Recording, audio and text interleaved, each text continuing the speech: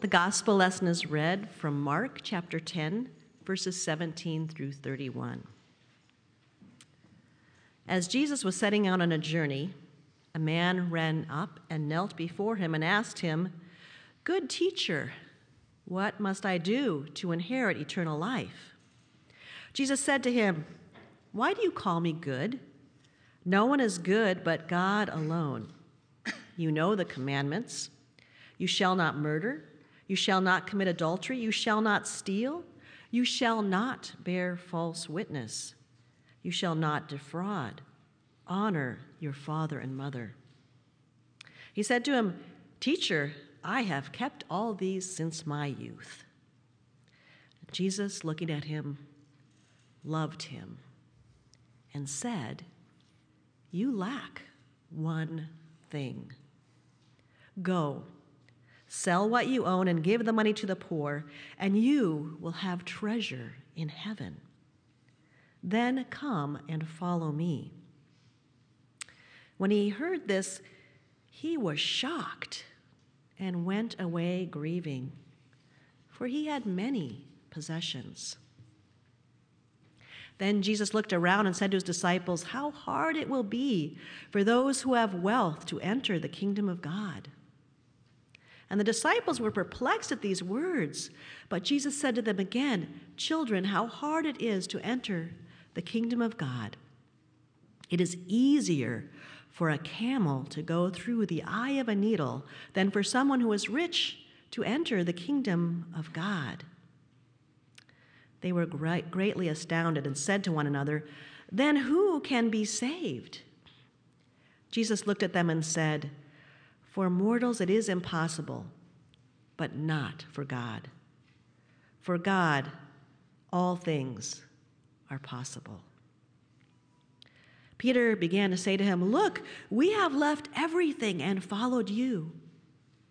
And Jesus said, "Truly I tell you, there is no one who has left house or brothers or sisters or mother or father or children or fields for my sake and for the sake of the good news, who will not receive 100-fold now in this age, houses, brothers and sisters, mothers and children and fields, with persecutions, and in the age to come eternal life.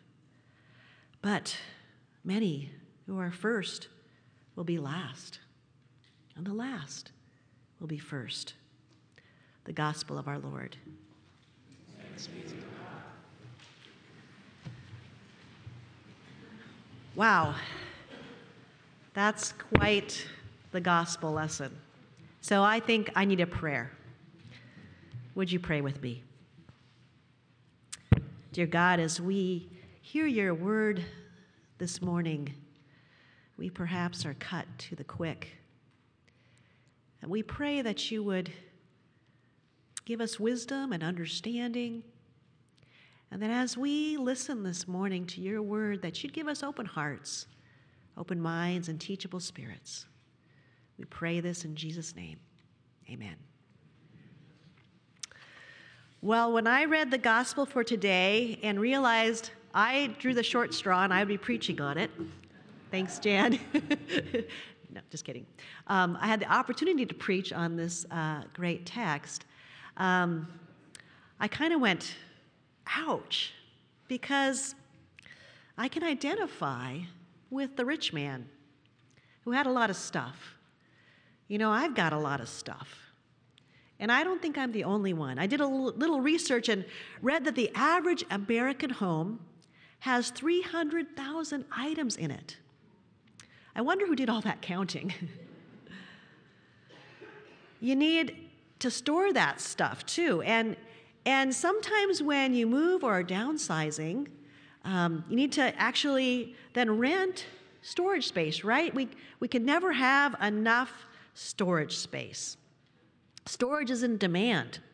I did a little research, and did you know that there are between 44,000 to 52,000 storage units in the United States? And that there are between 2.3, that equals 2.3 billion square feet. That's the average of 7 square feet per person.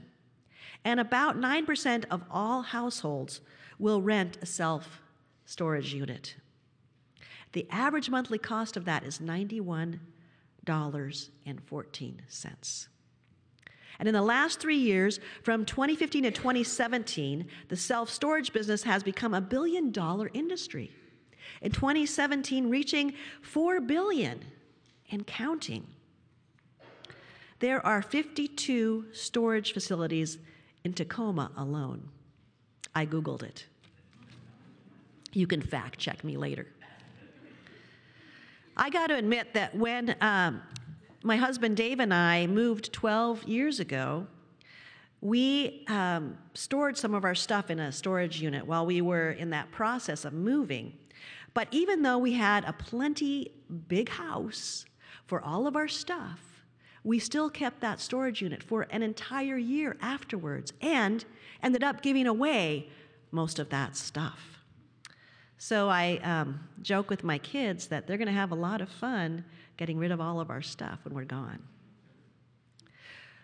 Well, I don't know about you, but reading the gospel lesson this morning made me uncomfortable. And I felt convicted because I can identify with that rich man. And you know, the problem with reading the Bible is that sometimes it just cuts right to the heart. Like it says in Hebrews, it's sharper than a two-edged sword, cutting both ways, piercing in it till it divides soul from spirit, joints from marrow. It's able to judge the thoughts and intentions of the heart. Pierces your soul, and you feel exposed. And that's the way I felt, because I can identify with a man who wants to follow Jesus. I really, really do want to follow you. But he has a lot of stuff. And when Jesus tells him to give it all up, give it away, sell all your possessions and give it to the poor, when he hears this, he's shocked. And he went away grieving, for he had many possessions. Well, when I wanted to just run away from this text, I figured out I can't do that because I got to preach on it. So I didn't really have an out.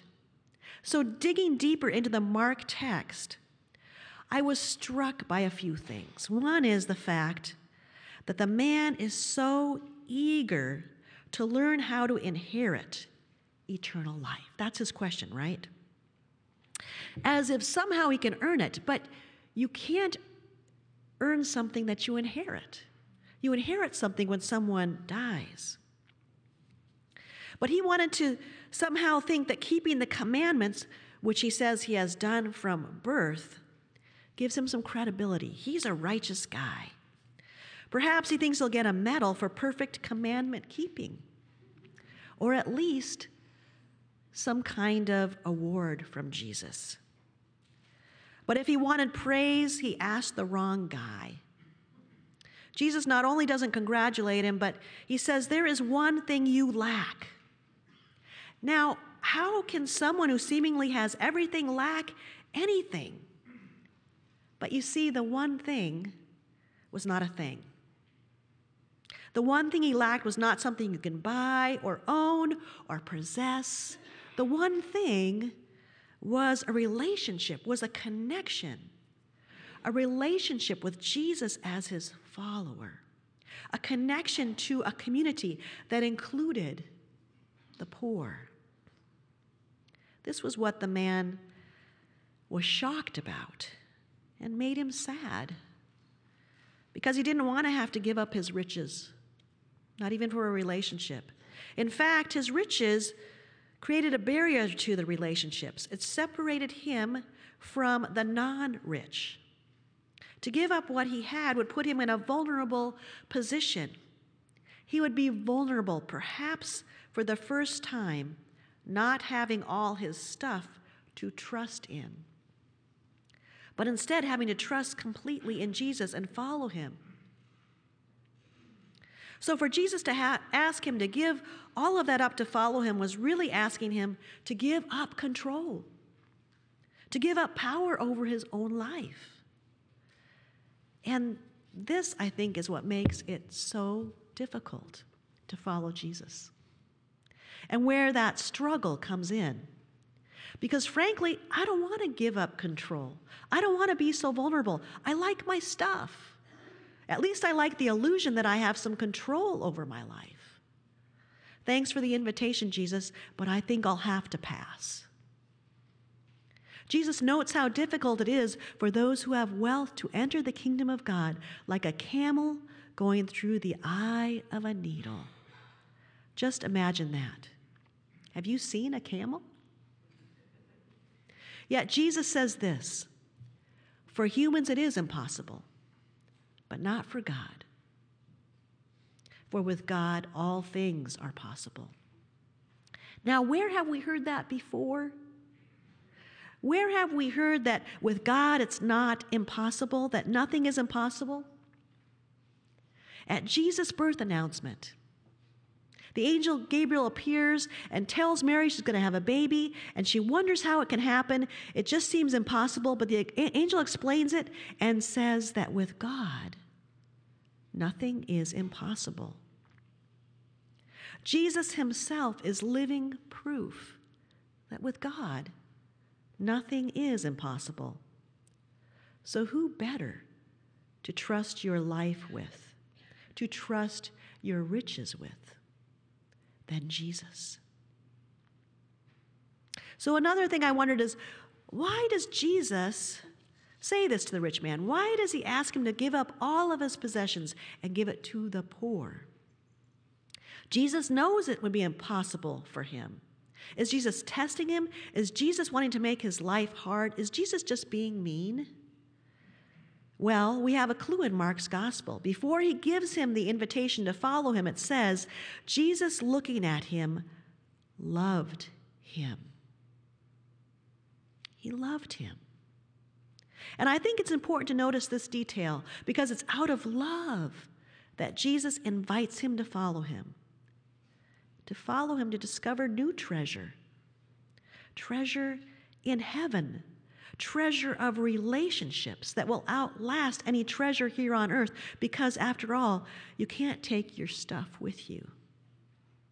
And Jesus, knowing the grip that his possessions had on him, invites him to discover a new life and freedom from what possessed him. You see, I don't really think that Jesus cared all that much about his stuff or his riches, but what he cared about was him and his heart.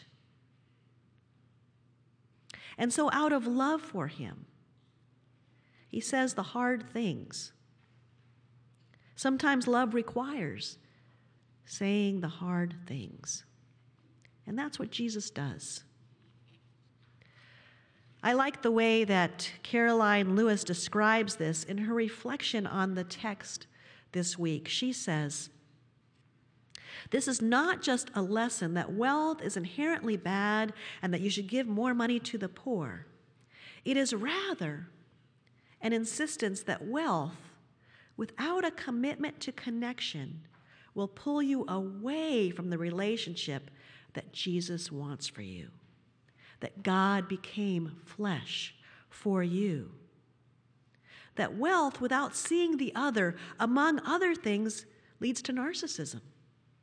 Wealth without loving the other exposes the absence of empathy. Wealth without the risk of answering an invitation to join something outside of yourself, to follow a path not known, not planned out, results in fear. The point? It is not what Jesus asks us to give up, but in what and in whom Jesus needs us to give in. I'll say that again. The point, it is not what Jesus asks us to give up, but in what and in whom Jesus needs us to give in. And that a letting go ends up being a leaning in. Well, we live in a world that values wealth in our culture, almost to the point of worshiping it, and therein lies the danger. And that is why I need to hear this gospel, especially today. When we value celebrity and the wealthy over those who are poor and in need, we need to hear this gospel. And just imagine what could happen when we take it seriously and we take Jesus up on his invitation in letting go and giving in. What if we took even some of our stuff and gave it away to the poor? What if storage units in this country were emptied and converted into housing for homeless folks? And what if that stuff inside was sold or given to those who needed it? It sounds impossible, doesn't it? But I do know individuals and churches that do this, that think about the impossible. Imagine the kingdom of God. And they build low-income housing and give away some of their land and house people in really creative ways. Because with God, nothing is impossible. You know, Jesus doesn't just love the rich man, he also loves the poor. And he loves all people. And he doesn't just ask the rich man to give up everything, but to give it to the poor. So who are those poor today? Did you know that in the world, 2/3 of the world are considered the poor, who live on less than $2 a day? That is less than the gallon of a gas, or less than a tall drip coffee with room for cream. We also are going to pray for the poor in our country and around the world today, and that is a good thing to do. But we also have the opportunity today to take some action, to give in a different way. In our country, we are one of the wealthiest nations on earth, and we are responsible as citizens to be good stewards of that wealth. And because of that, we have a say in how our budget is spent. Millions of dollars each year can go towards feeding hungry, both here in the U.S. and abroad. And it costs only a fraction of our national budget and benefits so many. So today, we are also going to have the opportunity to not only give of our monetary offerings, and that's important, but also to participating in another kind of offering, an offering of letters. And in your bulletins, there should be an insert from Bread for the World. It's an insert that talks about ways in which we can do this, in participating in an offering of letters. Bread for the World is an organization that has been dedicated for years to advocating for the hungry, the poorest of the poor. And their goal is to end hunger by 2030. Now that may seem impossible, but remember, with God, nothing is impossible. And that's only 12 years away. Through the letter writing campaign, Bread for the World has had an overall impact in helping to feed hungry people all over the world. Yet there is still a great need. In the weeks ahead, voters, along with our elected officials, will make decisions that will affect 1 in 8 U.S. families who struggle to get enough to eat. So I want to encourage us today to find out more about this in the parish commons right outside here, and perhaps even to write a letter. There will be materials available for you to do that here, or you can take it home with you. And for those of you born in the digital age and aren't sure how to actually write a letter, there is email available as well. You can do it through email. And that's what I did. It's easy, and it only takes a few minutes. And we have folks that can assist you. So how will we answer Jesus' call to come and follow? I love that in our Lutheran liturgy, we're reminded today and every Sunday how much God loves us, as Pastor Jan reminded us right in the beginning. And we also next are going to make confession, that we know that we've failed, that we haven't always loved our neighbors as ourselves, and we ask for forgiveness.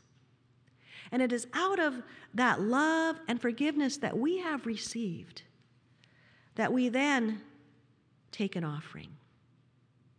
It follows confession and forgiveness as a reminder that we don't do this to somehow earn our salvation, not out of guilt, but out of our response to God's great love for us. That love that we don't earn, but we inherit through Jesus Christ. And we are called beloved children of God. So today, we are left both with these challenging words of Jesus: to give everything to the poor, to come and follow me. And I pray today that we live into that invitation of Jesus, to choose and follow in some way, to let go, to lean in, and to hear the good news that with God, nothing is impossible. Amen.